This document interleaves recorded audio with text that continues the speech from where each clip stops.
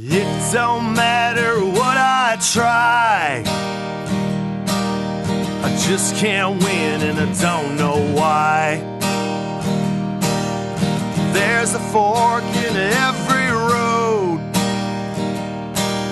I pick the wrong one and then I go. American loser, yes I am, disenfranchised from everything. Well, I fall up and I fall down, an American loser the day I was born. This guy gets it. Welcome back to another episode of American Loser, folks. My name is KP Burke. We are live. Well, in our time. I don't know, it's the week of Christmas. I don't know when they're going to listen to this, okay? In our realm. But just know this. The minute we it's post in our it, realm. That's when they listen. Well, apparently 6 people listened to this episode the second that I posted up on SoundCloud. And I don't know why. Actually, I kind of like this. We covered some international loser stuff. This show, which if you guys don't know, I'm KP Burke. I'm a New Jersey-based comedian, okay? New Jersey, emphasis on New Jersey. New Jersey guy. And I've been doing stand-up for over a decade. And we've been doing this show for 4 years, guys. You believe it? Don't put a number on it. No, well. Don't put a label. It's pretty nuts, man. I'm excited about that one. And, of course, if it's your first time listening to the show, what we do is we cover weird topics from American history. We cover the real losers in American history. We will not disappoint today, by the way. We will not disappoint. With me, as always, my dilf of a dad, my partner in crime for this show, Lawrence Patrick. Give a happy holidays. Hey, happy holidays, Merry Christmas, Kwanzaa, Hanukkah. And canceled. And everything else that might be floating your boat on the end of December. Well, we like saying Merry Christmas just because I grew up celebrating Christmas. You know, I grew up in a Christian household here. But we also have a lot of good friends over the years. And actually, specifically, one special Happy Hanukkah. Stu Greenberg. There you go. All right. Ah, boy. Dr. Stu, one of the founding losers. Him and Nick Franco. Nick and his wife, by the way, sent us a Christmas card. I saw that. Very, very much because they're sweethearts. Yep. And it said, much love to LP, KP, and the Kahuna, because people just assume you live with us now, Kahuna. Behind the ones and twos. He's family. La familia. Captain Grandiose himself, all right? The big Kahuna is here, folks. Do you want to wish a happy holidays or a happy Toyota-thon to anyone in particular? Merry Drinkmas, everybody. Merry Drinkmas. Well, it's going to be a good one, man. Festivus for the rest of us. It's the truth, man. It's the truth. But it is strange. We got Hanukkah's going on right now. And, of course, we're live over here at the Bellworks in Homedale, New Jersey, where Ming is taking excellent care of us. Thank you so much to Ming Chen at a Shared Universe podcast studio, live from New Jersey. But whenever you're listening in your time, it's the holidays, what I'm trying to say. We have Hanukkah going on. The New Year is coming. Christmas is on its way. So whenever this episode finds your ears, I want to just say thank you very much for listening. And thank you, honest to God, Happy New Year. And thanks for always just supporting the show relentlessly. We have an influx of new listeners because a few months back we did International Loser while my father was down in Florida. When LP is away, Kahuna and KP decided to play. Yes, we did. And we covered some pretty wild characters from. We're going to do that again for 1 month. It'll be 4 international losers that we're going to cover. But while we were covering that, the show was trending in Berlin, Germany the last couple of times. So we do have legit international listeners. And I just want to say welcome to the show, guys. All right. We like covering weird stories from history. And let me tell you, Otto Skorzeny was about as weird as they come. Welcome. I thought I was reading, I don't know, some sort of a secret agent movie script or something when we covered him. But we're actually going to cover some wild shit here today. Now, Kahuna's known about this one for a while. We typically don't tell him the topic. Yeah, but he's been pushing on this one. Oh, you guys just wanted to... So you'll be a good one, guys. But I brought this up to you recently, no? So, this one has the shortest span of me pushing for it. Tucker, I pushed for 2 years. And then with this one, I pushed for a month. And you were like, okay. Part of the reason that we held off on Preston Tucker, which did great numbers, by the way. It really did. And what a great story he has. But the whole reason why I held off on that was in the back of my mind, this was my own arrogance. So I was like, I don't know, maybe we'll get to it. I don't want to cover anything that has a movie because when the pilot that we're shooting gets picked up by the History Channel, I don't want, COVID, everything's shut down. My name's now William Shatner. I'm not getting anything greenlit. Okay, fine. Moving on. Let's get Preston Tucker into the picture here. But I was going to talk to you and Chris Matt about this one because it was going to be just the three of us. And then we managed to wrangle my handsome father into it as well. But Kahuna, obviously we're going to talk about the events of April 15th, 1912, all right, which was a night to remember. Yeah, a night to remember. It's not like a boat split in half and thousands of people died. Well, you and I are, it's an interesting thing here. I'm 35, even though I look way older. And Kahuna, What a coincidence. I'm 130. It's Methuselah. Kahuna is actually Kahuna existed prior to time. So That's right. yes, the Big Bang Theory occurred, and then Kahuna's energy was transferred from another portal. Some might put it as older than dirt, but that's all right. We actually have to summon Kahuna with a talisman every time we just. But anyhow, You think you hear a door close when in reality that's the universe closing in on itself when I step through the door. well, Kahuna and I have an interesting experience, and the first thing I want to ask you, Dad, is this, and this is just talk. There's no pressure here. The man's literally looking through his notes right now. Can't help it. It's all around me. So I was in I was in third grade in Mrs. Simon's class at Packanack Elementary School in New Jersey, and we were all excited because the big movie that was going to come out that year was about the subject of today's episode. I think we've been skirting around it enough. You I was going to say Titanic in the episode title. People are going to know. People are going to know. Yeah. But it was Titanic. There's no great The biggest movie of all time until maybe 5 years ago. I mean, it's up there. It's. I'll tell you what. This is actually an interesting thing. I remember because there's an age gap on you and me, Kahuna. But so I was in third grade, and we were reading about the Titanic, and we were studying the Titanic, and we watched in Mrs. Simon's class a film called A Night to Remember. Oh, the OG movie. The OG black and white one. And it was there was a line in there that was horrifying to me when they were showing the Irish workers down literally shoveling the coal into the fire kind of a thing. To the boilers. Yeah, it was one of the guys just goes, we're going to go get a drink after this. Today's me birthday. And I was like, oh, you're in for one hell of a birthday, fella. But that was a big budget movie. The OG one, like Kahuna was saying here, that was a big deal that movie was out there. And we were able to watch that one in class. And we were not allowed to watch Titanic in class because I don't know if you know this, Dad, but Kate Winslet shows her titties in that one. Yeah. It's spicy. It's a bit spicy. There's a little hand and chain in the back of a car, the back seat of a car too, right? Yes, correct. There's there a couple of her being naked was the big thing. That was that was a big deal. But obviously the star vehicle for DiCaprio and everything like that, it really was a huge moment. Probably James Cameron's fourth best movie too. But what, Aliens? Come on, dude. No. I agree with you because that's the weird thing about his movies is that they're almost all equally excellent. It's your own personal ranking versus totally what you think is superior in other ways. I think the production design and actual filmmaking of Titanic is superior. It's going to sound nuts to Avatar because it's so authentically replicated. Well, it's insane. They pretty much built the ship. They had to build a giant tank, right? A huge pool. In Mexico. It was, right? Yeah. And it was freezing conditions. People were actually subjected to a lot of the water and some of the temperatures and stuff like that, too. It was really a monumental feat. It was a lifetime event for me. And I didn't even see the movie in theaters, Dad, because I remember sitting there saying, I think I might get scared a little bit, and I don't want to shriek in front of anybody in a theater. Cause the scene. Yeah, and truth be told, I think it was one of those movies that when it came out on HBO, it was on everywhere, and everybody talked about it nonstop. So Titanic is almost a pop culture moment for me. And obviously, Kahuna, how old were you when you saw it before I asked my father some stuff? Well, I didn't see it in its initial theatrical run. I was 95. I was 3 when it came out. I was prepubescent. When did I see Titanic? We had the laser disc. We had it. It was, I think, 2 discs that you had to flip over each time. Oh, wow. So, I had it on VHS. Which was 2 split tapes. It was weird. Yeah, but it was weird because the tape, the scene when Kate Winslet's boobs came out, for some reason that was overplayed enough that it was discolored in the film. Weird. Dad tries to go watch the movie. Hey, why does this part always act up? It's always queued up. That's strange. What's going on? Another conspiracy. Another conspiracy there.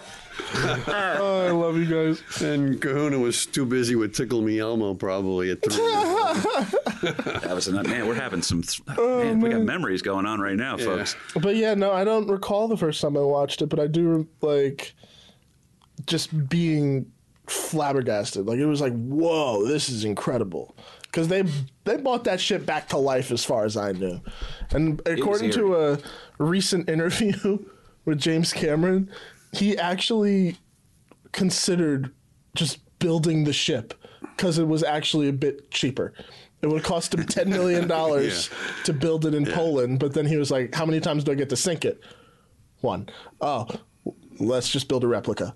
Yeah. Now, and I believe, if I'm correct, they were going to build it in Poland, and it was a submarine with a screen door. Is that correct? Now, the reason I'm asking this is you dork. we're showing the age gap here between myself and Kahuna. Now, the greater age gap, okay, because with age comes wisdom. Okay. Here comes Sure. the So, but I am asking. This is a legit question here. So.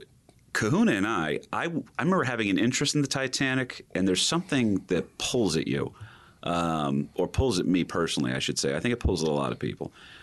There's something incredible about watching a ship sink, and it's haunting, and it kind of – I remember when YouTube first came out, I was searching for shipwrecks and stuff like that all the time, and it was mind-blowing stuff. It was really incredible. The way the Titanic was done, it was a game-changing event. And again, it came out when I was in third grade, and I distinctly remember this: the fourth grade class. It was older kids than us, so it was a lot of by a year. But it was all like the kids. You're like, man, they're cool. They're in fourth grade, and then the girls. You're like, man, that's what fourth grade girls look like. That's crazy. Easy, Epstein. So, point being, I remember the fourth grade kids. Playing on the playground. They took over the jungle gym, and they pretended it was the Titanic, and they were all playing Titanic. And I remember all of them waving, like they were all, we're leaving, goodbye. Oh, goodbye. And, oh my God, it's a night. And watching kids go down the slide and stuff, playing Titanic. I was like, it really was sick in retrospect, but they were just reenacting a movie. Let's reenact the disaster. The idea that you could get fourth grade boys and girls to collectively all play together under the idea or the umbrella of that is what a cultural impact that movie had.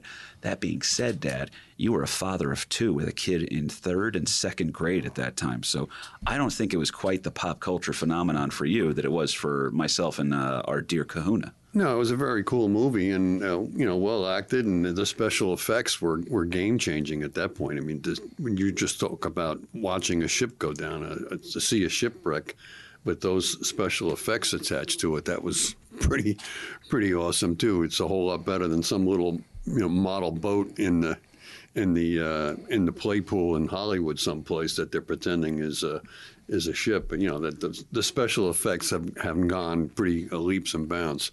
I mean, that goes with any movie though. I mean, how many times has King Kong been redone?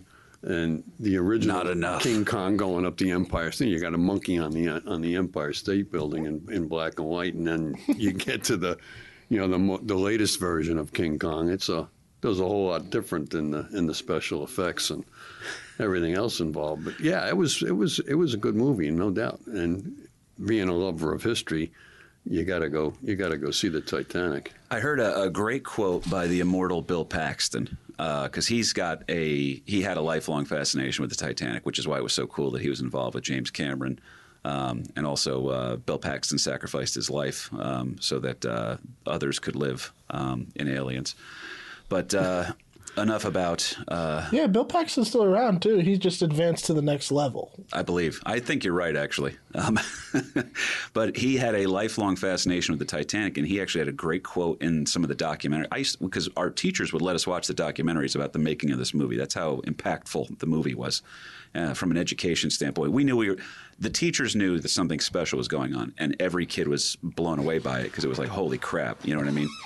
But Paxton's quote was, he said, the fascination with Titanic is that it is one of the ultimate, okay, so if I was there, what would I have done kind of moment.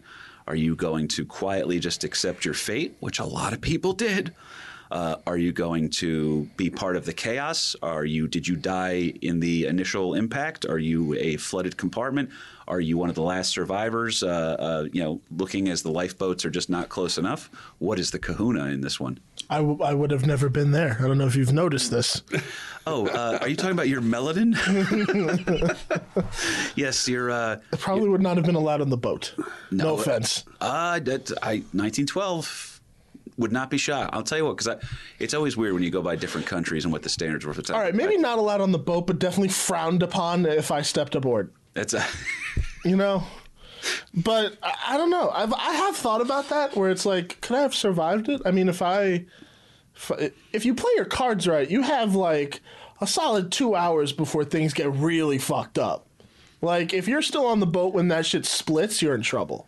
So you'd have to be armed with knowledge. You'd have to have modern knowledge of what was going to go down then, so that you could avoid, because the people in steerage aren't going to go up to the top deck. There's no way in hell. You know what I mean? Until they finally get up there and they find out, like we said, there's not enough lifeboats for everybody. People are going to go down. Did you know the numbers, by the way, for the death rate? I always knew it was bad. I didn't know it was more than half the people died. Oh, yeah. More than half. It is more than half. Yeah. Half would have been, I think, like 1,100. We had roughly over 713 people survive. And then I got numbers too. We'll do some research here for you folks, not just us reminiscing about Mrs. Simon's class. Yeah, thank you for that. But no, like for those who lived and for those who died, it was the greatest like maritime disaster ever for a very long time until unfortunately it was superseded by a couple of other things. But don't worry, there's a couple of loser receptions here. So I'm just going to set the table for everybody here real quick, and then we're going to jump off LP, all right? That was my father's way of saying shut up. Yeah, let's get on with it. April 15th, 1912, the Atlantic Ocean. The RMS Titanic will sink to the bottom of the Atlantic. The idea that a ship that had been referred to as unsinkable would carry such world-class luxuries and amenities could wind up at the heart of a disaster seems almost more fitting for that of a Greek tragedy in which the hubris of man is once again the setting for yet another of its own calamities. Hubris. Did you catch that one, Kahuna? How's that, LP? Did we get scholarly enough there? Did you catch hubris? Wow. Calamities, too. Calamities. Not Calamities Jane, though. Exactly. Throwback. Different kind of incident on this one. Now, the story of the Titanic is something that has caught the imagination of almost everyone who has ever heard of it. If you were on the ship, like we said, Bill Paxton said it best, it's the ultimate what would you do moment. All right? As the story goes, the Titanic had indeed been considered unsinkable. It was a modern ship with the very best technologies available. Brandy new ship, not a modern ship, but brand spanking new. This is the maiden voyage. If the Titanic came out right now, Elon Musk would be holding a TED Talk explaining all of its great new features and how it's going to change the world. It's got Wi-Fi and everything. Exactly. If you pay extra, though. Exactly. Jet blue of the sea, if you will. It was also the biggest man-made object ever made up until that point. Oh, no shit. If you were to stand it tall up against a New York skyscraper, it was taller than the Empire State Building. Damn. You know what would be great to look up? And I don't want to make you do research during the episode, but I am curious. So it's 1912 when this goes down. So obviously baseball's around, right? The Polo Grounds are built. Mm-hmm. How many Titanics could fit inside the Polo Grounds? I'm curious. The Polo Grounds. You've never been in the Polo Grounds. Neither of you. Yes, I have. You have? Yes, I have. No shit. Yep. You just got dunked on. Dear God, I did get dunked on, but holy crap, you're old. Yeah. Oh my God. Absolutely. Just to give you like a reference in terms of size as well, there's a derelict ship called the SS United States that's just sitting in Pennsylvania, in Philadelphia. That ship is 3 times bigger than the Titanic, actually. Yeah. By today's standards, this was small, but I mean, back then, all through history, that's been the case. I mean, exactly. Compare the Titanic to the Mayflower, and it's pretty freaking big, you know. But compare it to some of the luxury cruise liners that they have now today, it ain't shit. It ain't shit. Yeah. And a lot of people don't understand this about watertight or airtight doors or compartments on board a ship. This is actually something we covered a lot in damage control with the Navy, is that the idea being that you can afford to lose and to flooding some compartments. That if the ship's taking on water, if you can isolate it, then you can also balance it. Maybe you intentionally flood another one to create balance on the ship. Right. And that's something that the Titanic's technology was very much heading towards. Cutting edge. Oh, without a doubt. I mean, it was really incredible. But you talked about the numbers and you never got to it. We're about to. So, again, as the story goes, the ship would, under intense pressure in the icy waters of the Atlantic, split in two as the final moments of its time above the water will come to a very eerie end. The wrecked ship was later found by hero and American Bill Paxton, but something that I'm sliding that one in there. There you go. But that's not what we're here to talk about today. Today we have to delve into the world of conspiracies surrounding the cataclysmic event that took the lives of over 1,500 people. For the record, I believe the numbers, Kahuna, were 2,223 on board, with 1,517 people dying on board, which means that half the souls... Well over half. 68%. So, goddamn, he's good. Man, he did that math already? Or? Oh, no, I Wikipedia'd the shit out of that. I thought he was going to say, if he said 69%, I'm like, come on. How many more people had to die for it to be 69%? Check that. I'm not doing that math. Leave me alone. Yeah. 420 people died. I think he's got something written on his wrist.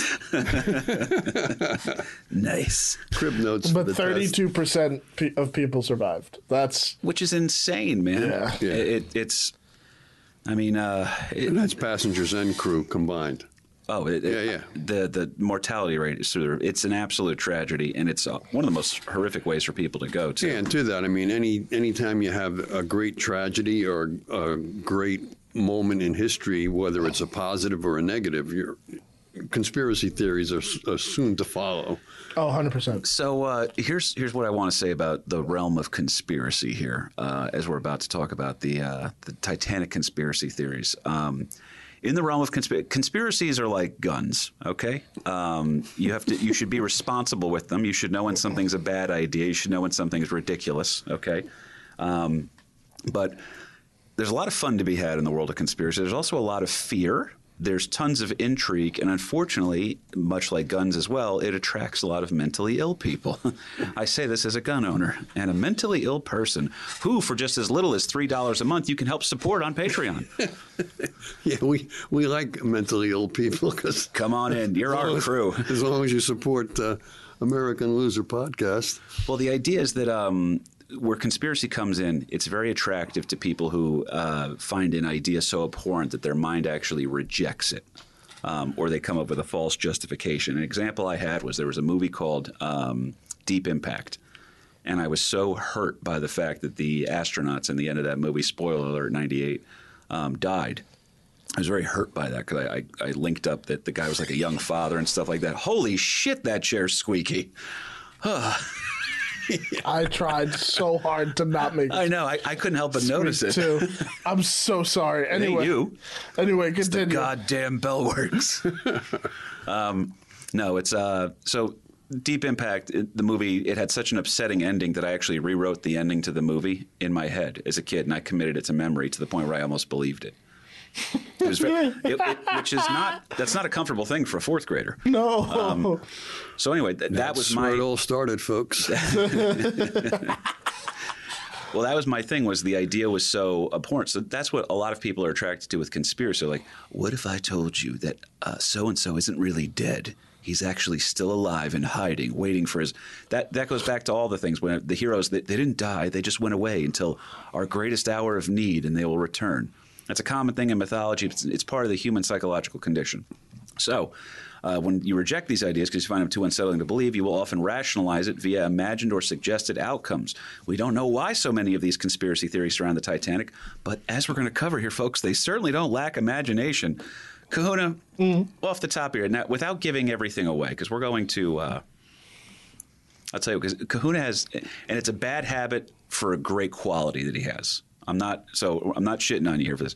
What, making a chair squeak? God damn it. You know, freaking, all right, let's see. That's our sound engineer. You can't have a squeaky chair. We got to get, Ming, we'll get Ming to buy a nice new chair, actually. Yeah, or at least can of WD-40. Hey, you Coons, you're fine. Now, Kahuna's thing is right now, if I threw to him for this, because he is smart and he knows so much, especially about this topic, he would accidentally say the end part of this before we start it. So you know a lot. We already talked about it. You know about the curse of the mummy on board the Titanic, right? Yeah, but if we want to, we can save that for last. What do you think, LP? Should we save that one for last? Whatever you want to do, guy, because there's a whole plethora Ooh. How about we of start with? conspiracy theories. How about we start with one of my favorites? What do you have? It never sank in the first place. All right, so I'll jump right into that. We're going to start off hot and ready, folks, here with a nice little bit of insurance fraud for you. It's a damn good one. This theory, by the way, largely debunked. Very much so, but yeah, still I mean, very fun. All of very these quick. conspiracy theories have been debunked, but Well, except for the one. There's a couple. But yeah, no, it might keep you up at night. yeah, there's a couple that kind of make your head turn. But in regards to this one, good old insurance fraud is how KP put it. But so for those who do not know, Titanic is part of a ship of class called the Olympic class. There was I love you so much. what? Keep run with it. Run with the ball. Go I'm ahead. enjoying being KP for a goddamn second, okay? Run with it, my friend.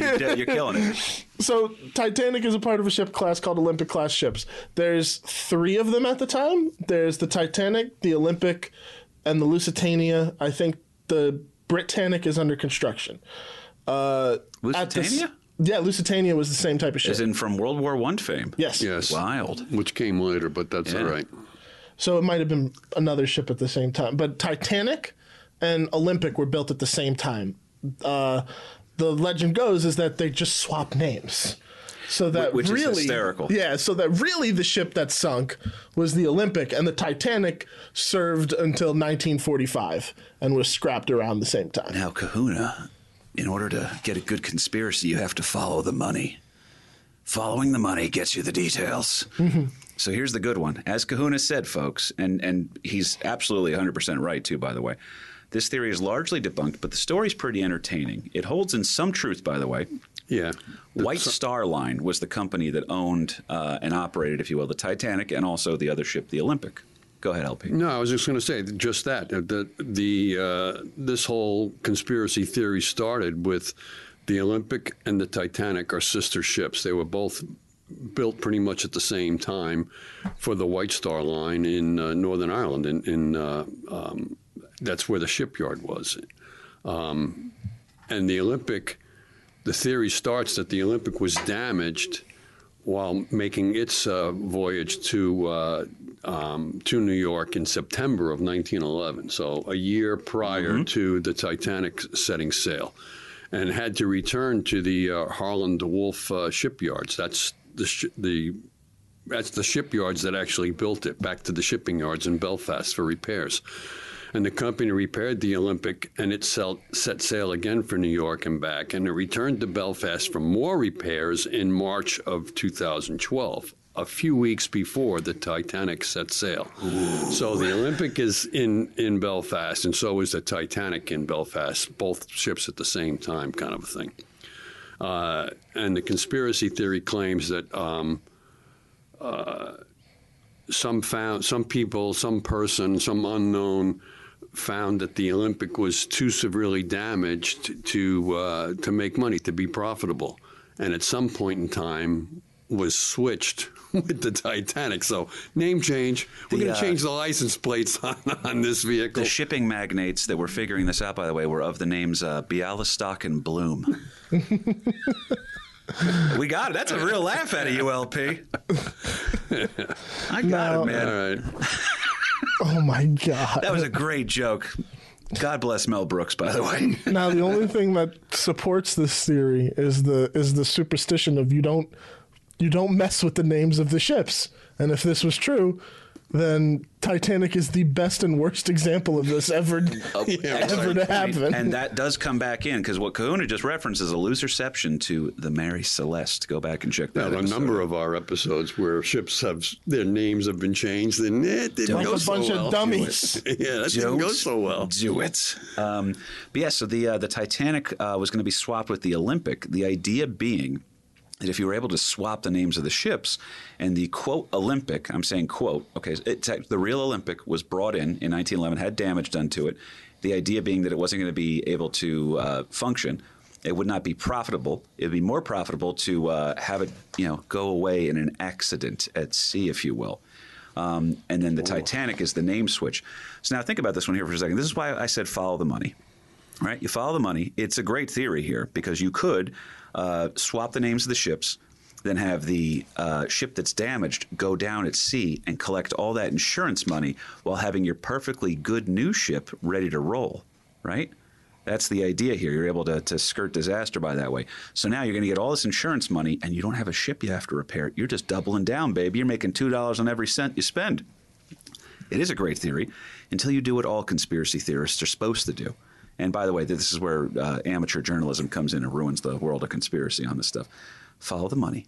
The insurance on the Titanic would not have been enough to write off the loss of the Olympic, meaning why would you go through all of these efforts to lose money? And by the way, Kahuna, how many people do you think have to be involved in that little shipyard over in Belfast, Ireland, in order to make this happen? Because it was what was it, Heartland and Wolff? Is that correct? Yes. Yeah. So if you're going to pull this thing off, there has to be some profit to be made. But if the endeavor itself loses money, if two people know a secret, only one should know a secret, or it's best. I forgot what the actual. 3 people can keep a secret if 2 of them are dead. There you go. There you go. And although they were sister ships, they weren't identical.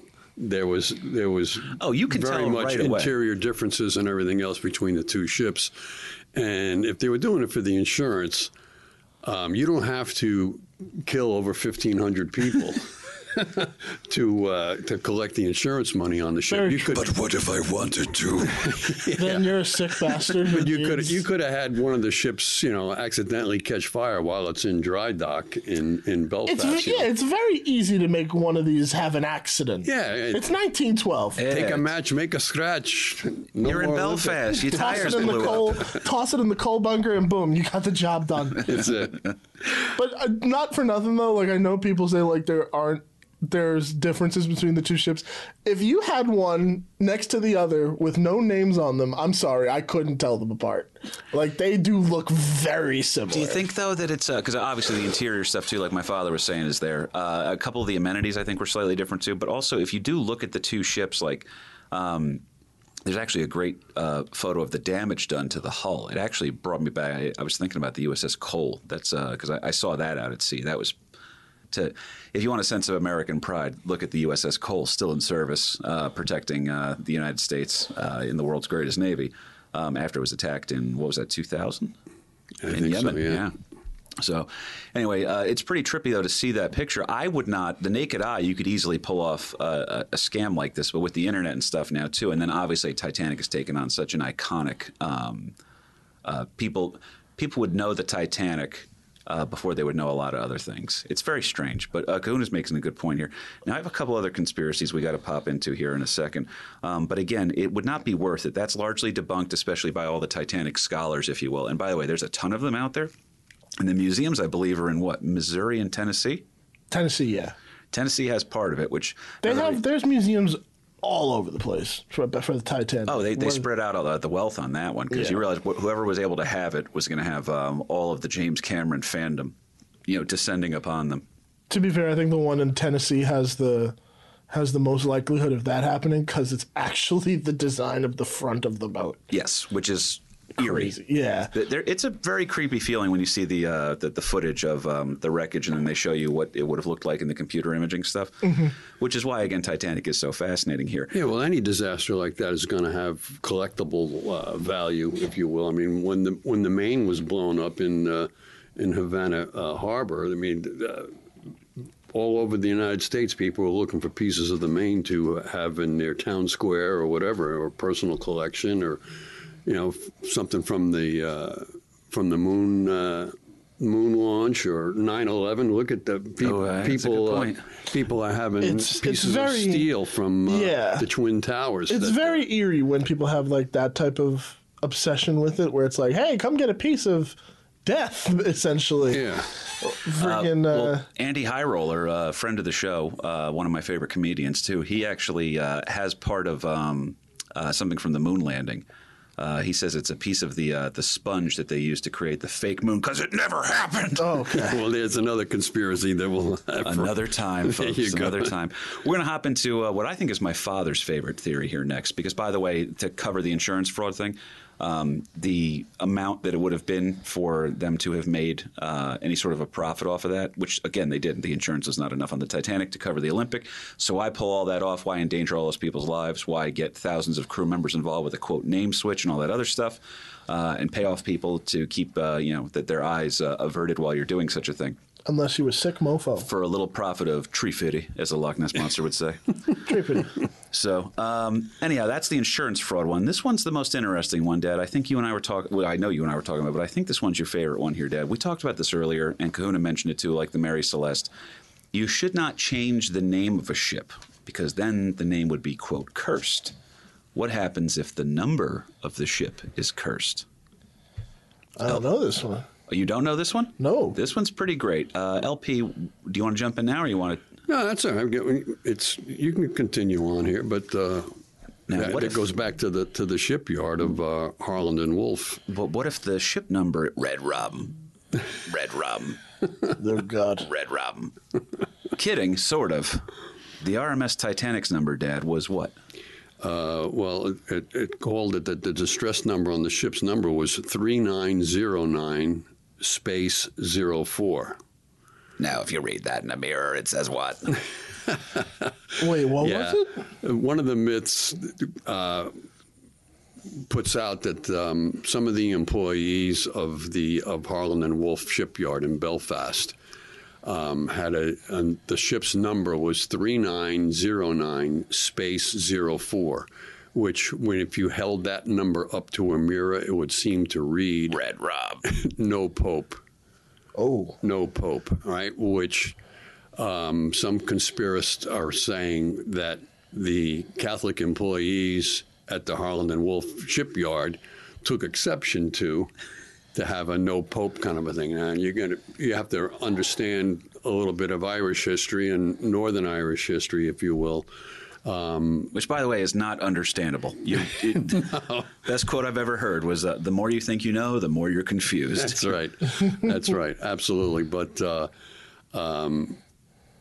that was the number that the conspiracy came up with as far as the ship's number.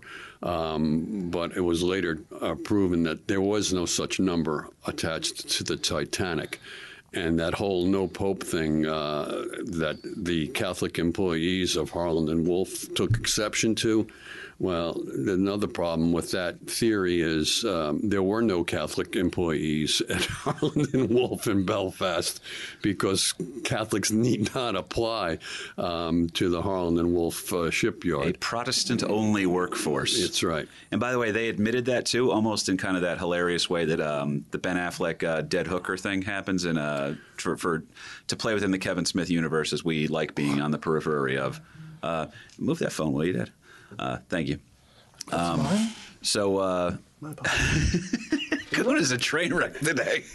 Squeaky chair, phone's going off. But he's engaged, man. He's actually the subject matter expert. He's so we here. got to be nice to him. He's our guest Absolutely. today. I would like to amend one thing though. I was mistaken in saying that the Lusitania is the same class of ship. Okay. That's the only thing I found out that I was.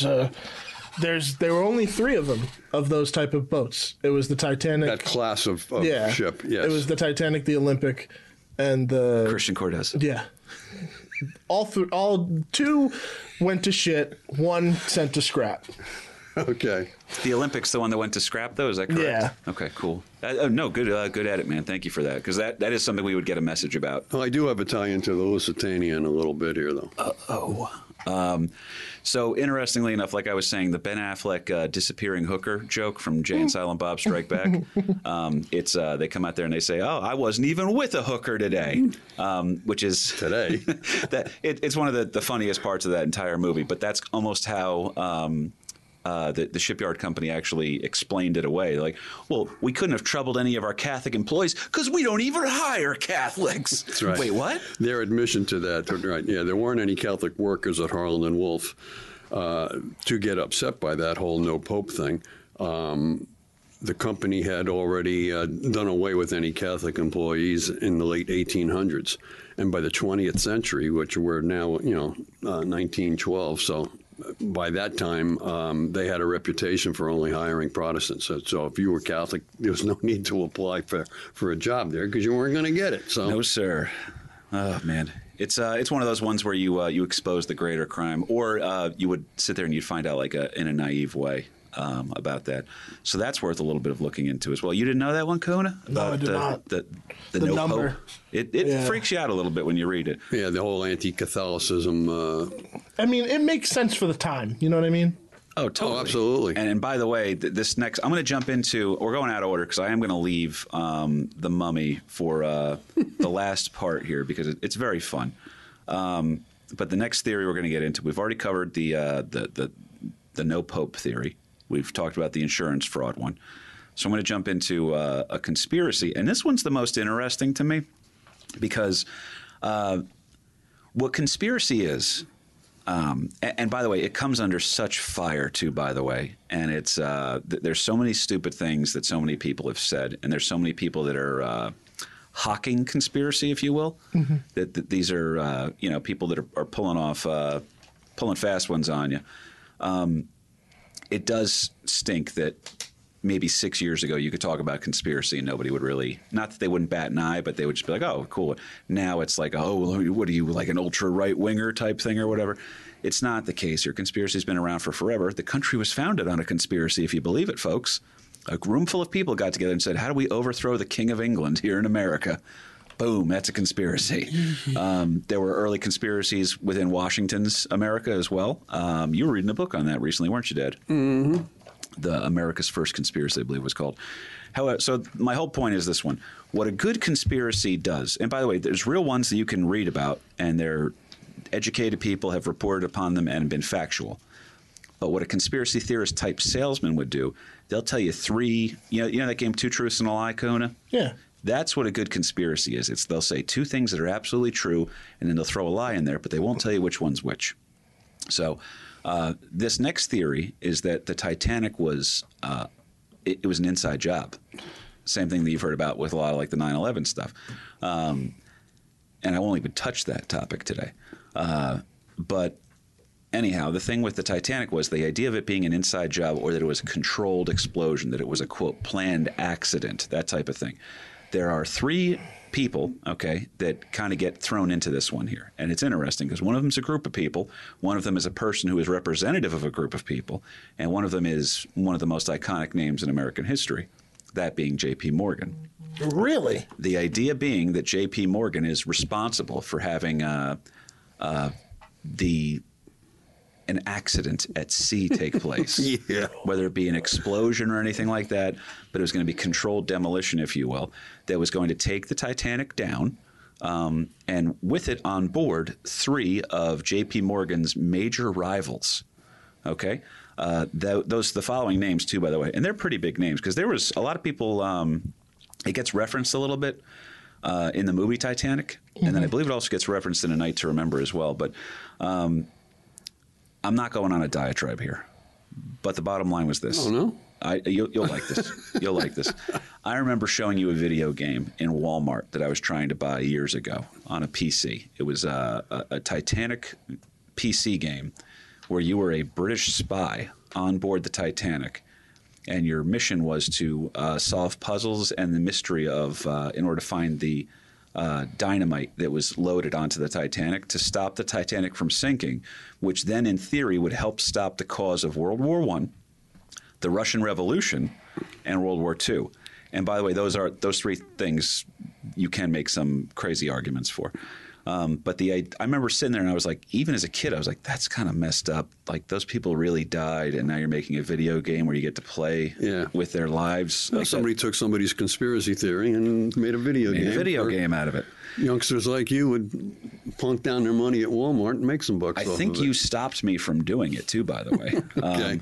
But anyhow, Sins of the father. no, the game was interesting because the historical accuracy of the storyline is obviously being played with because it's a. Wait, what game?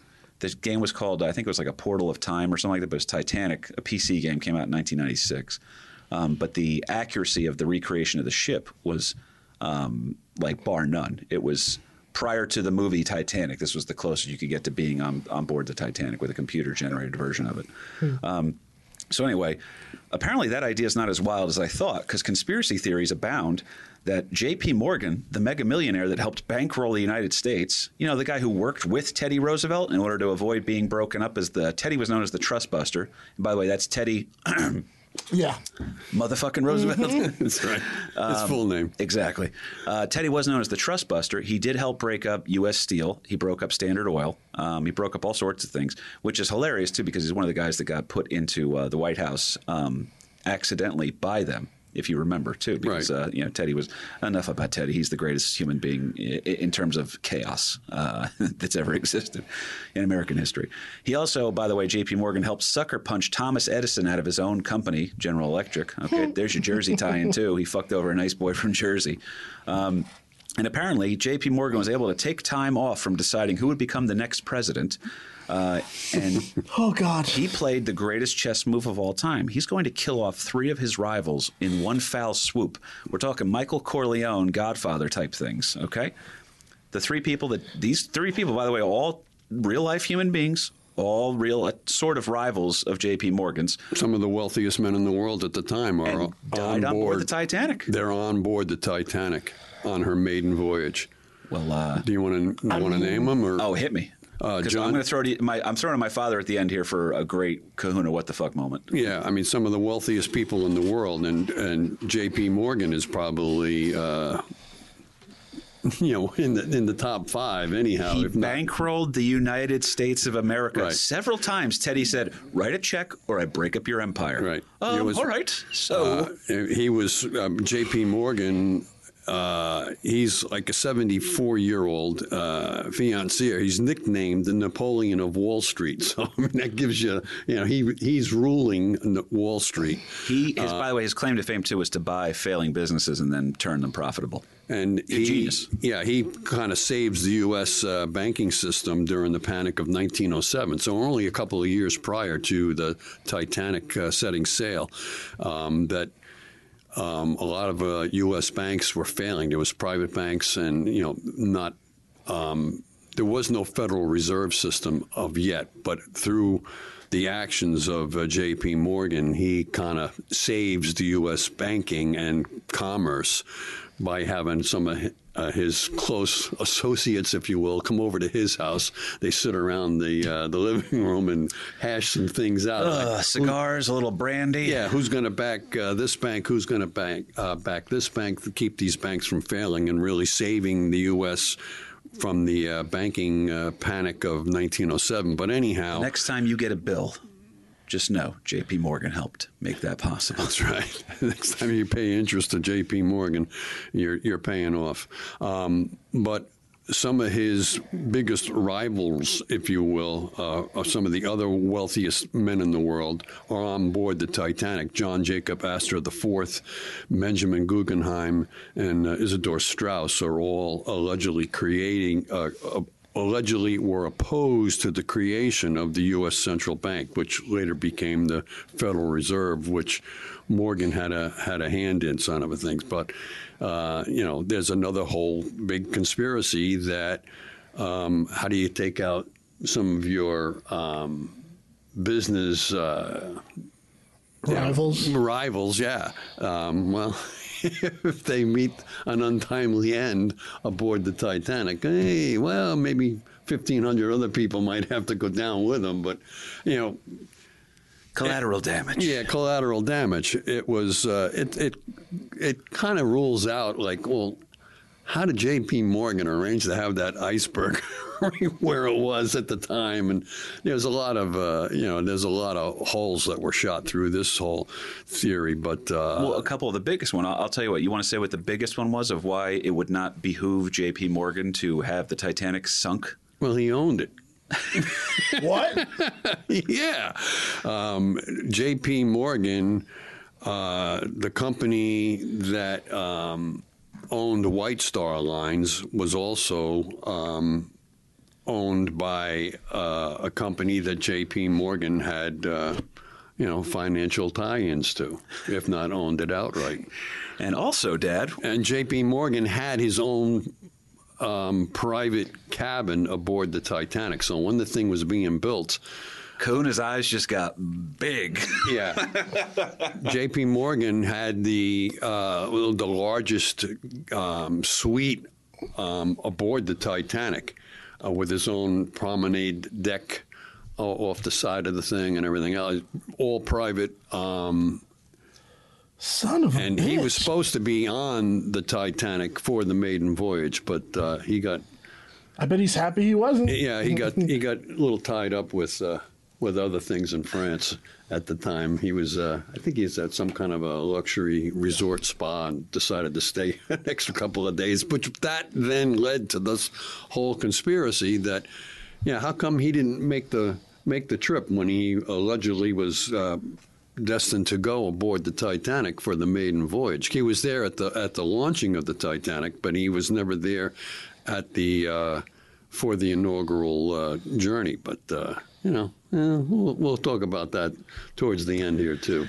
There's a tie-in too. I'm trying to remember what it was that the Astor family somehow are connected to the Roosevelts. I can't remember exactly what it was on that one.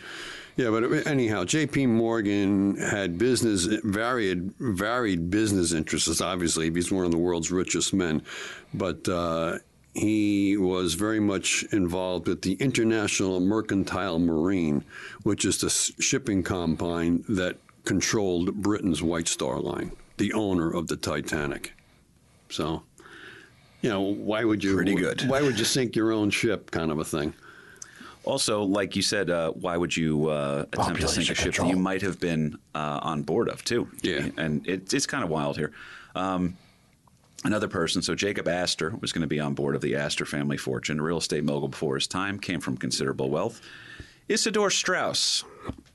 Now, my father knows that name because he's used to, the company that he was a part owner of, right? I'm not sure. If I remember right, Kuna, Google this if you will. Mm-hmm. I want to say Isidor Straus. If I'm right on this, I'm 90% sure I'm right on this. This was one of the rich people that died on Titanic? Isidor Straus was a mega wealthy multimillionaire and a recent member. He was 1 year into service as a member of the U.S. House of Representatives, where he would hold considerable sway over the idea of whether or not a Federal Reserve should be created around this time frame here. Isidor Straus, I want to say, is I believe I'm correct on this one, and please stop me if I'm wrong. Isidor Straus, the original name of a company that has a huge Thanksgiving Day parade, is You're correct. Macy's. Owner of Macy's department store. Correct. Wow. Mr. Straus had quite a bit of money. I believe his wife was on board with him, too. They died together. They died together, yeah. Is he? Millionaire Benjamin Guggenheim. Okay, Guggenheim. I hear Guggenheim, I think museum. Right, exactly. Okay, that's how you have a legacy. The Astors, by the way, same thing too. Astor Place. I think of all these different things. All three of them were, quote, rivals of J.P. Morgan and his shadowy grasp on the White House. J.P. Morgan, for those who don't know, was around for a long time, was probably the smartest out of all those, to quote the History Channel, those, quote, men who built America. Mm-hmm. Okay, the tycoons, if you will. Mm-hmm. J.P. Morgan was the most ingenious because he saw, these guys are trying to fight. Carnegie's trying to fight. Vanderbilt's trying to fight. Rockefeller's trying to fight. You got to work with the system a little bit. Massage them, man. Talk to Teddy. Be like, Teddy, you got this thing for the Native Americans. Here's a check. You write in the amount. How much money do you need to commission one of the great works on the Native Americans in what we're calling the Vanishing West? And Teddy's like, well, we're going to do. I got a photographer who's been embedded with the Native Americans for years. I'm like, hang on, what are you up to, JP? Nothing. Just thought maybe if you wanted to ask my opinion on who I thought would be a great president down the road. I see nothing. I know nothing. But JP Morgan was a genius in this way. Now, this is interesting here. One convenient boat accident could have been all that stood between J.P. Morgan and the creation of the Federal Reserve. That is the theory. Now, this theory also goes to shit pretty quick after you learn that J.P. Morgan was supposed to be on board, like we said, didn't make it. And that Strauss, by the way, Isidore Strauss, supported the idea of the Federal Reserve. So why would you take out a guy with considerable power who, and then, by the way, is, let's see here. I want to say. I mean, if you really want to. Yeah, Strauss was a member of House of Representatives too. If you really want to lean into the conspiracy, it's like, well, you can't kill all of the opposition. You got to like take out one of our own. Yeah, so one, that and then that sends a message. Yeah. Now go back and tell the others. Refresh my memory. Oh my God, I can't believe I'm blanking. What's the guy's name? Kill one what? Finish that sentence. No, kill one and then send the other, and leave the other one alive so he can take the message back to his friends that don't mess with JP. What's the name of that guy? Come on, man, the fat conspiracy theory guy. Come on, he did all Alex those embarrassing Jones? Michael Moore. Yeah, you're right. Mother. Yeah. Damn. Well, I'll get some DMs for that one, but it was worth it. Like I said, it's a conspiracy and it's a crackpot thing when Alex Jones does it. It's an Academy Award nominee when Michael Moore does it. I'm just saying, guys. I'm just saying. So, anyway, this is where the conspiracy gets shot to shit really quickly. Is again, of those three people, it's not really apparent that any of them had a firm issue against J.P. Morgan for their favor in support of or against a Federal Reserve. And the one guy that he would have had killed would have been the guy that would have helped him make it happen. And he wanted that done. So now this is the other part, too. And I swear I'm not – you got to be careful, especially with the Internet right now. The Internet has been corrupted. Okay, at one time it was free, and that's why it was an awful, evil place where a lot of pedophiles were preying on children and stuff like that. There was some really gross stuff that people had to testify before Congress about. Barry Crimmins, by the way, if you ever want to do a quick Google search on him, that's a comedian that helped affect positive change for that. But anyway, Barry Crimmins is an American hero. That being said, you can't trust the Internet right now because parts of it are being corrupted and history is being changed. I remember, I'm reading this, the J.P. Morgan theory about this. I originally read it as a Rothschild thing, which the Rothschild, by the way, that goes all the way back to Napoleonic era. Yeah, well, the Rothschild family was a banking institution throughout Europe. And then Rothschild's kids, I think he had 5 sons, and they each went to a different part of the world to create their banking empire kind of a thing. And they knew what they were doing, man. And they also happened to be of the Jewish persuasion, so there's a whole anti-Semitic slant to this whole thing that we're going to... Oh, yeah, the Nazis didn't invent that shit. Yeah. In fact, they stole a lot of it from Russia. So...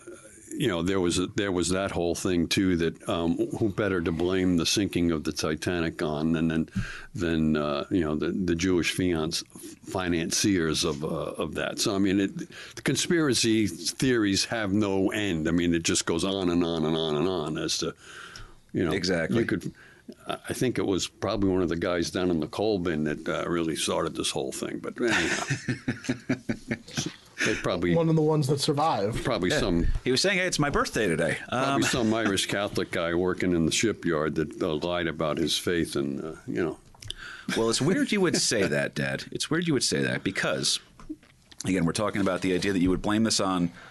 J.P. Morgan is a good scapegoat for a lot of things. Doesn't make any sense, though. Sure, I mean, he's a rich guy. So yeah, fuck him. The 1%ers, right. Piece of shits. And then the other one you would blame this on would be the Rothschilds, who catch some. And by the way, a lot of I'm not saying these are good people. I'm saying the idea that you would blame them and their religion as for the reason why they have this total power over it. It's a crazy thing to go down the Rothschild conspiracy. It literally does go all the way back to the Battle of Waterloo. But so that's going to go into the Jewish conspiracy part of it, where you're going to blame the Jewish people. And by the way, we've seen tangible results of how terrible that is when you decide to blame an entire religion, an entire group of people on anything. Ethnic cleansing is not a solution, folks. Let's just move on from that one. Yeah. I think we should say here straight out that American Loser is against slavery. Look at you guys taking the strong stands. Ethnic cleansing. So proud of you guys. Right? I Kahuna, agree. can you be with us on that? I'm with you. 100%. Kahuna says he needs to reevaluate a few things. But, well, the other one that's an interesting conspiracy scapegoat, Dad, we were talking about on the car ride over here. So we have, you can blame the 1%. It's big secret meetings going on. I think J.P. Morgan might have been Jewish too, actually. I can't remember. Doesn't matter. Not relevant to the story. But I'm just saying you can scapegoat people, and it's always an ugly outcome whenever you do that. One of the other groups that always gets scapegoated is actually the Jesuits in the Catholic Church. That depending on which version, and by the way, here's the thing with the internet has an edit button. So you can change what you meant, okay, which is a good thing. That's very useful a lot of times when I have a spelling error or I'm drunk DMing people. But big point is this. You can edit the internet. But if you had a hard copy text of this stuff, these same conspiracy theories can be applied to the Jesuits of the Catholic Church, the Rothschild family, or J.P. Morgan. It's a pick your FU button kind of a moment. Right.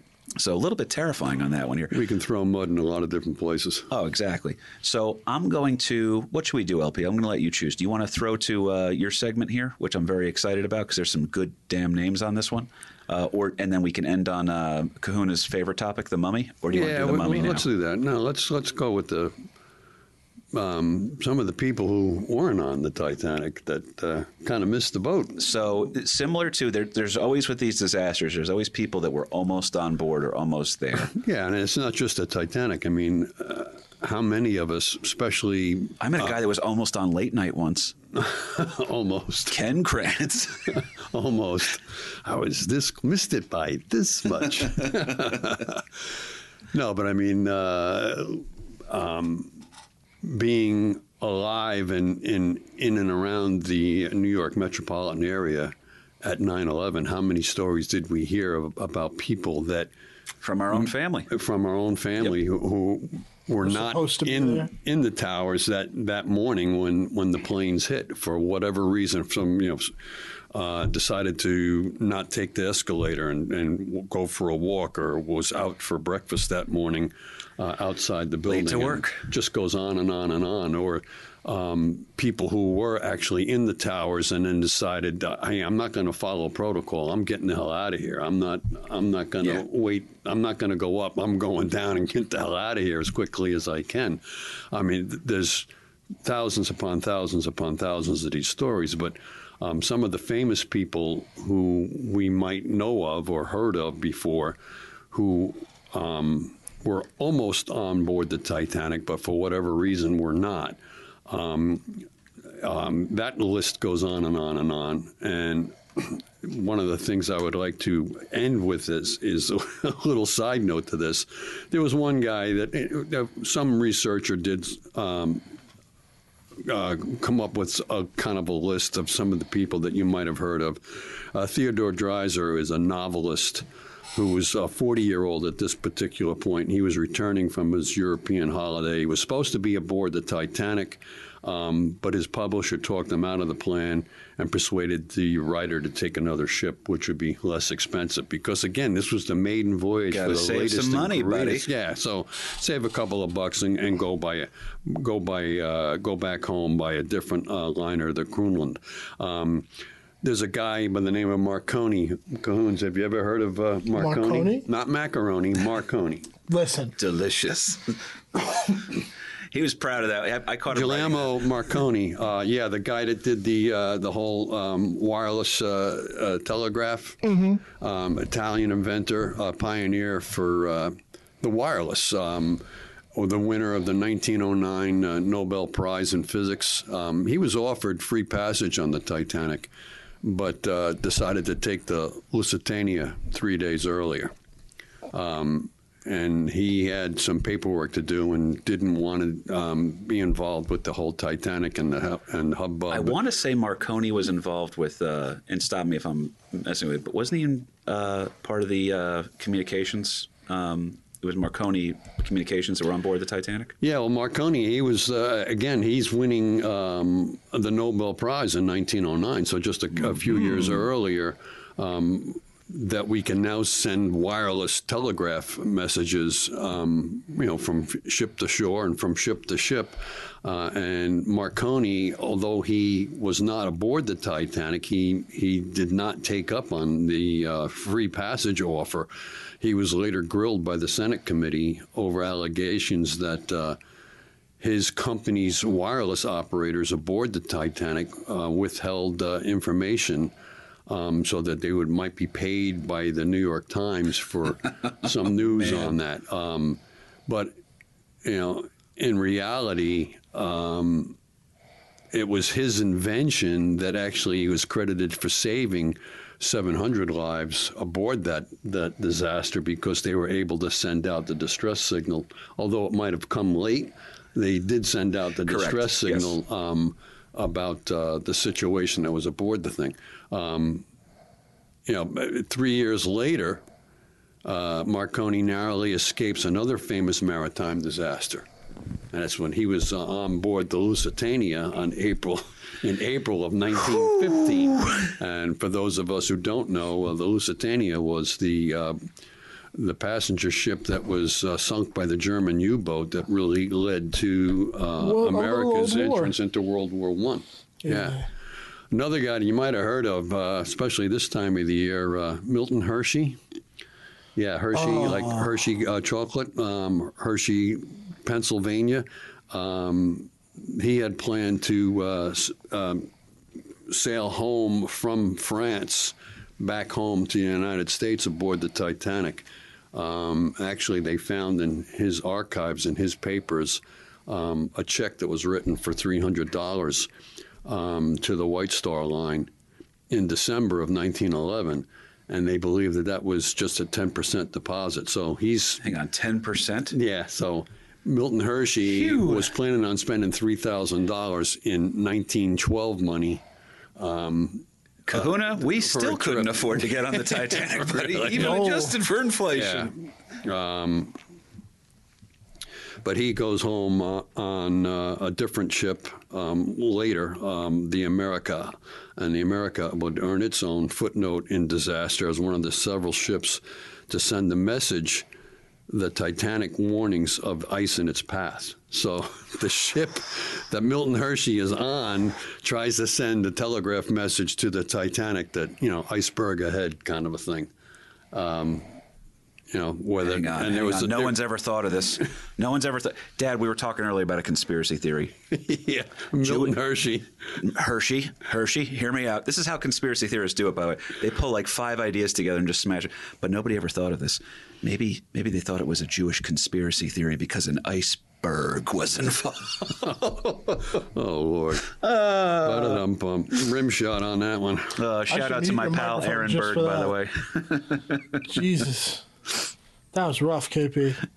What are you talking about? I'm going to sell supplements after this. Yeah, there's another. There's a Vanderbilt, Alfred Vanderbilt. Wait a minute. Was supposed to be on board, and he didn't quite make it. But he of the Vanderbilt. Of the Vanderbilts. Railroad tycoons, bare knuckle brawlers. Yeah. There's a Pittsburgh steel baron, Henry Clay Frick. He was also a buddy of J.P. Morgan. J.P. Morgan was supposed to be on board, and he canceled last minute.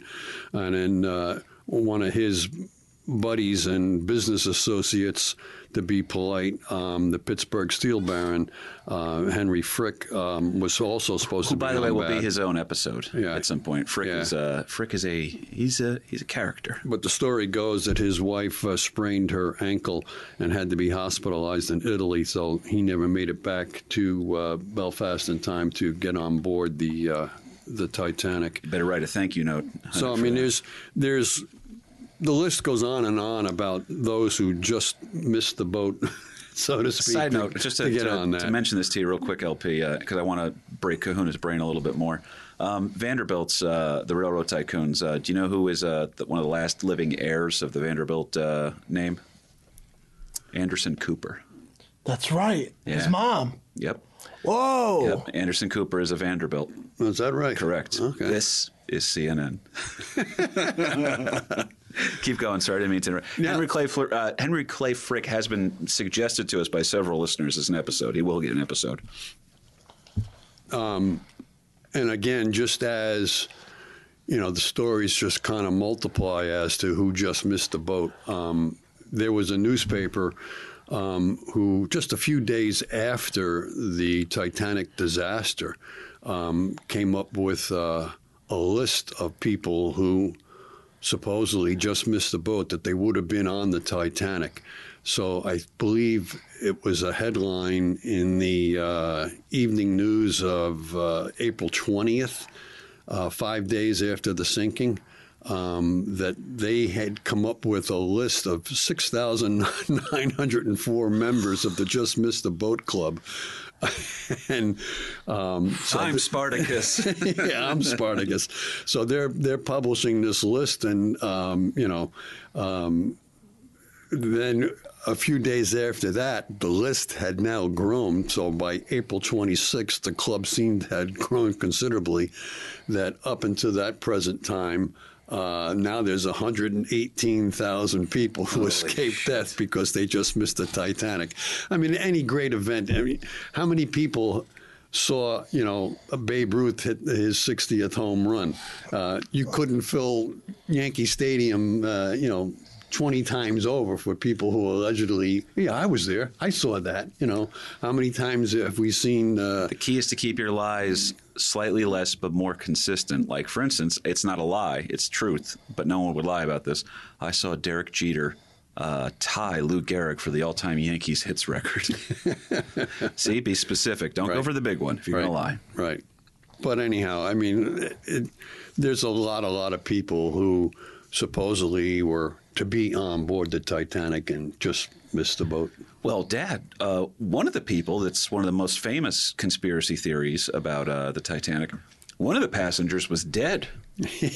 Long time dead. Oh, for a long time yet. before. No, he was a long time dead. Can I get a little credit for that transition? Sure, oh, absolutely. My God. There you go. That was a damn good one.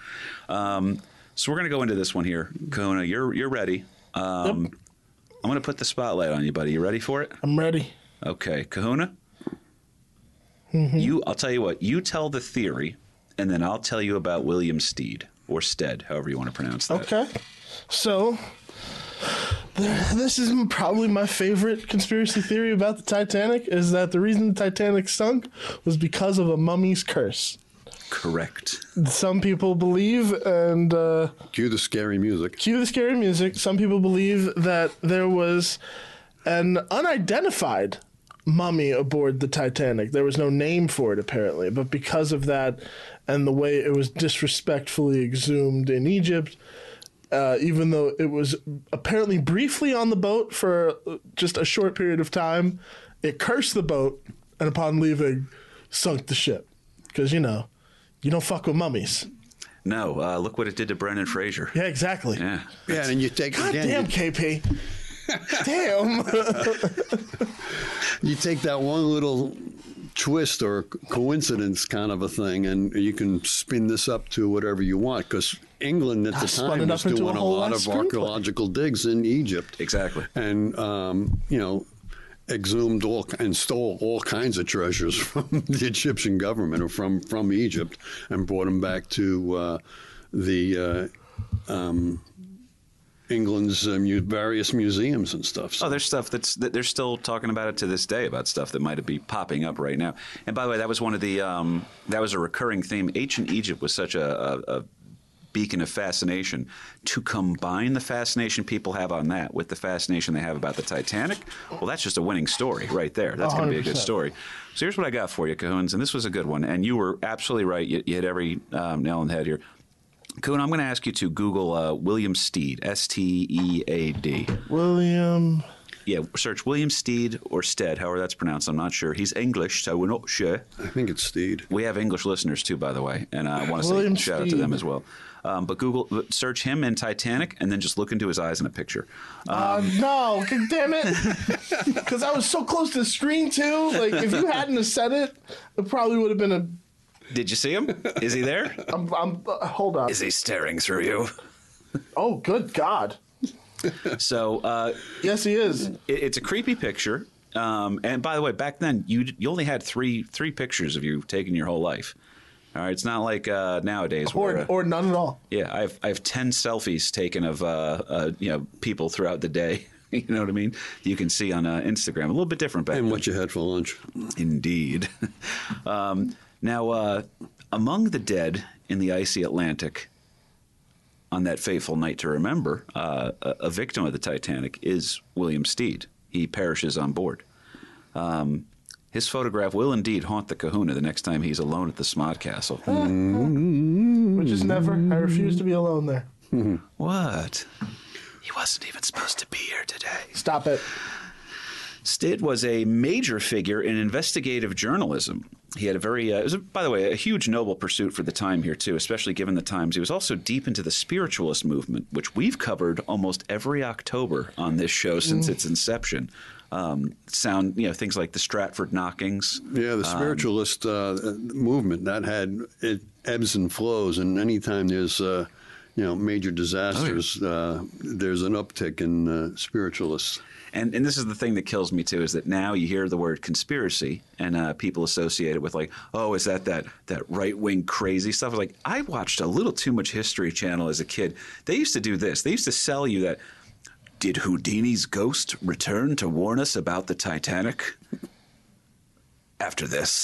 That's right. I'm like, oh, well, did he? Someone tell me. Anyway, so Mr. Steed here, William Steed, is a major figure in investigative journalism, and his foray into spiritualism, which, by the way, had not yet been properly debunked, and there are still people out there that will argue with you that it has not. But spiritualism will go down a million of those roads, Dad, like you said, because here's the thing.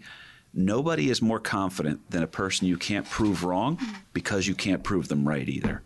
You know what I'm saying? Mm-hmm. So that's actually the biggest sell on majority of human intellectualism.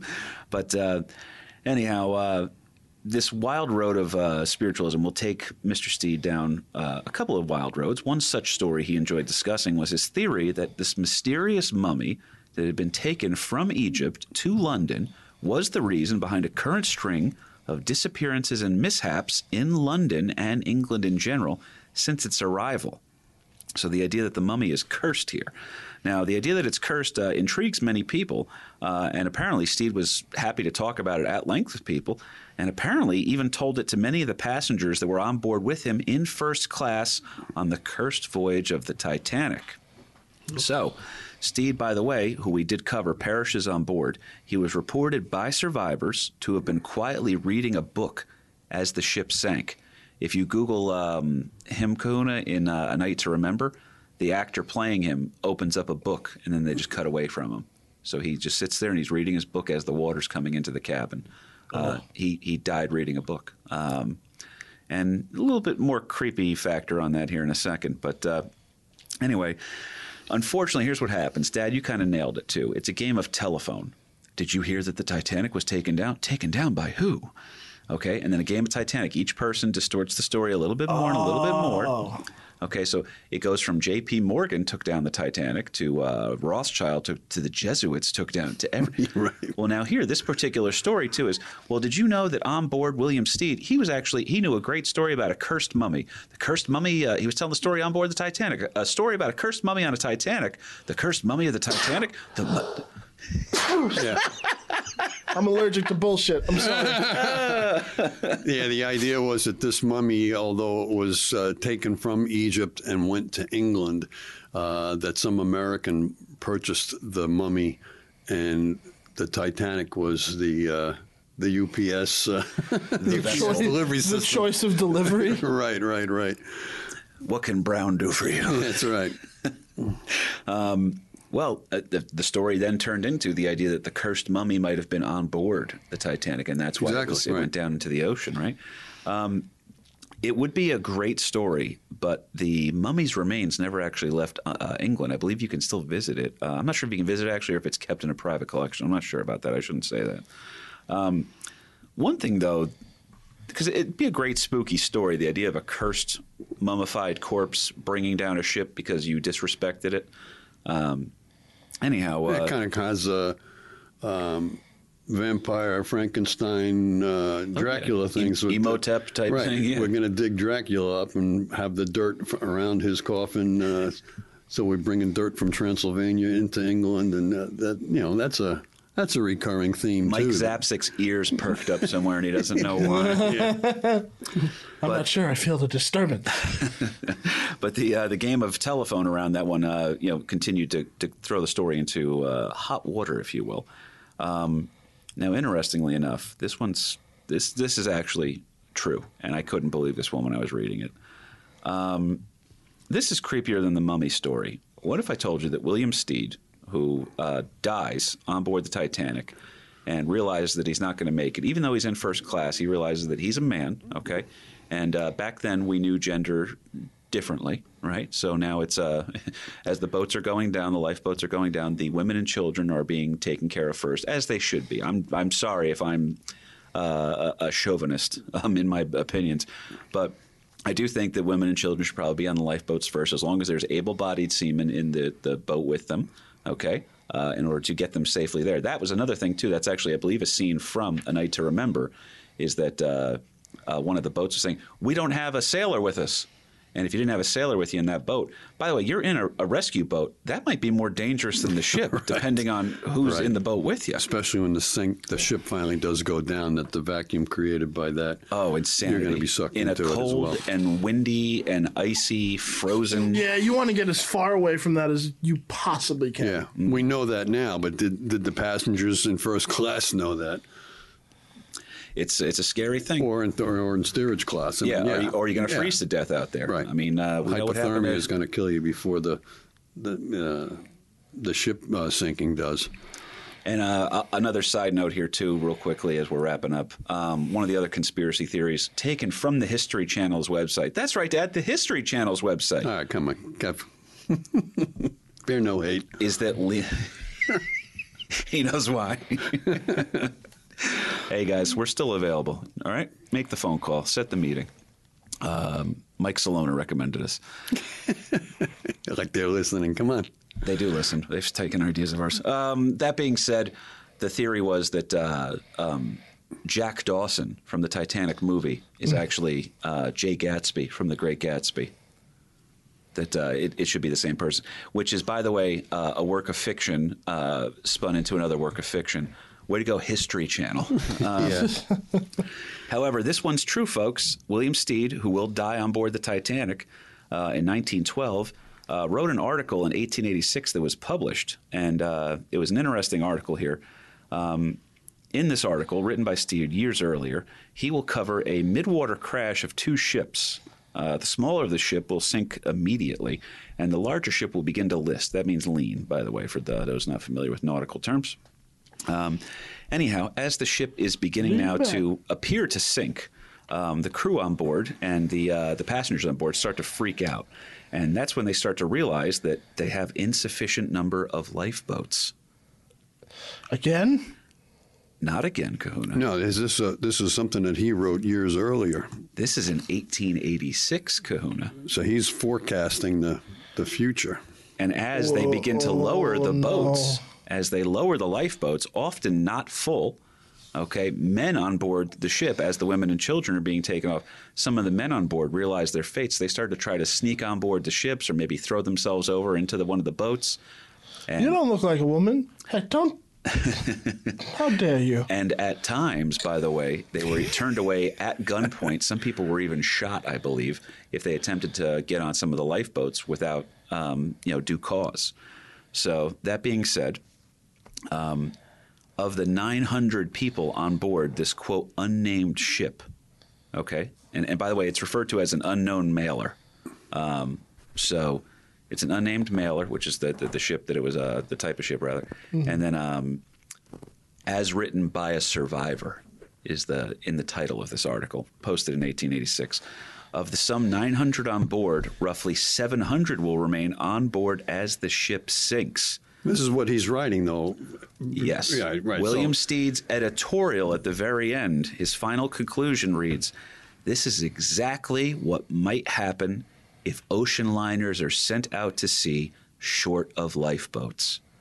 The article is published in 1886, and William Steed will die in a fate similar to his own article on board the Titanic on a night to remember in 1912. Whoa. Yeah. Nah. That's so creepy. So he's writing about his own fate. We debunked a lot of stuff here, and then we opened up the time wormhole, okay? I need Sam Tripoli as soon as possible, folks. That's nutty. Yeah, you didn't hear that one before, did you? And you are, by the way, No, you really do know your shit on Titanic, absolutely. There is, it's this strange fascination with it, man. It's just, you claim something is this indestructible force of nature, and on its, like, 5th night of operation, it's gone.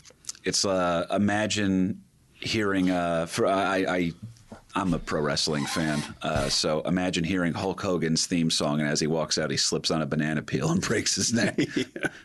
Who can stop Andre the Giant? Oh, not him. Okay.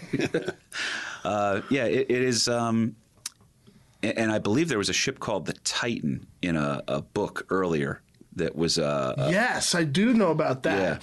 Yeah. That's also equally creepy. Eerily similar. And I believe the people who named the Titanic had read the book as well, and they said, "Oh, that's not going to happen to us." So, anyway, anything you want to say on the way out, good sir? Yeah, I think we're good. I'll wait till you make your plugs, and then I'll think of something. No, I was just going to say, and Yeah. so obviously the plugs are this. At Instagram is at KP Burke Sucks. It's KP Burke over on Facebook, guys. If you like the show, I love hearing from you. It means a lot to me. I'm trying to keep up with it. It's getting increasingly difficult with the multiple projects that we're cooking up right now. I still owe you bastards a book. We're going to do it. All right? We're doing it. Next year's an election. It's my last full year of dragging ass on that before I finally write the book in an election year. That's when it should come out. So is that the New Year's resolution? My New Year's resolution, folks, is I'll tell you what. I'll even be honest with the audience here. There's a couple things. There's a couple things we're working on. Some good stuff. You know, it's not my resolution anymore to put out a comedy special because one already exists. It's called Escape from Jacksonville, written and performed by KP Burke at the Smod Castle in Leonardo, New Jersey. The old Smod Castle, right? Is the new one? I know the new one's up, Smod Theaters in Atlantic Highlands. Go check it out, folks. Yes.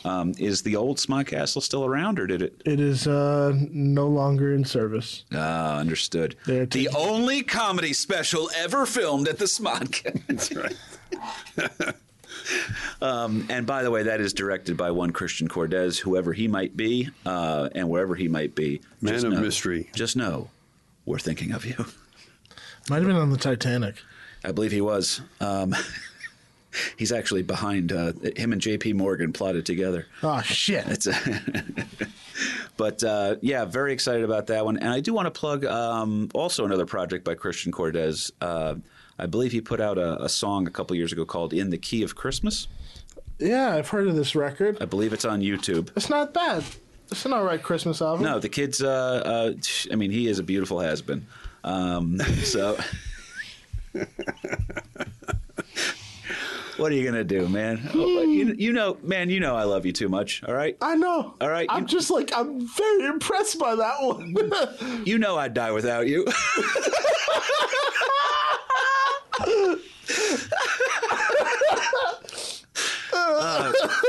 It is the great joy of my life to the people who get these references that we're making. And it's also, I mean this sincerely, it's one of the great joys of my life every week to come in here, hang out with my dad, hang out with the Kahuna, who's become family to us. Drop off some of my mother's paklava for you, buddy. Merry Christmas. Obviously, we love the hell out of you, man. And it's we're looking forward to big, beautiful things for both you professionally as you keep growing. Eventually, Kahuna's going to outgrow the show here, folks. So we're enjoying our time with them while we have them. This is truly a joy to keep doing, and the show only continues to exist because of the founding losers. If you are one of them, or if you were one of them at any time, just know that we really appreciate it, and I'm not exaggerating. Every penny of everything you've ever given to us has gone directly to the show and or other projects, okay, that I've worked on, all under the same umbrella of this thing. LP, it's fun hanging out here with you, man. All right? There you go. It's good. Every week we're getting a little this. nostalgic here, but that's all right. No, we're ending on a positive note. It's our last episode before Christmas. I'm going to go home and watch the Jets and the Jaguars now. Kahuna, anything you want to say to the good people on the way out? Just always appreciative to be here, man. That's really it. It's a good day, Thank you man. for listening. Thank you for being a part of it. We'll see you next year. Love, joy, and peace to all. We got a couple more coming out for you. Patreon will be getting. What do you think, LP? We'll figure out the topic on the way home. We're gonna give them a winner for the end of the year. We got a couple in there. We have a couple ideas, folks. Bacon. All right, it's going to be a good one here. But we had a lot of fun with this. We wanted to talk. It was a little bit of a looser episode here tonight, but we had fun with it. I hope you guys enjoyed listening. And again, if you can, leave a review for the show. Every now and then we get a 1-star review because somebody says we either curse too much or we get off topic too much. Yeah, Mind your business. We're from Jersey. That's just what it is. Right. All right. So, anyway, on behalf of all of us here at American Loser Podcast, Titanic Conspiracy Theories, American Losers. An American loser the day I was born. An American loser the day I was born. An American loser the day I was born.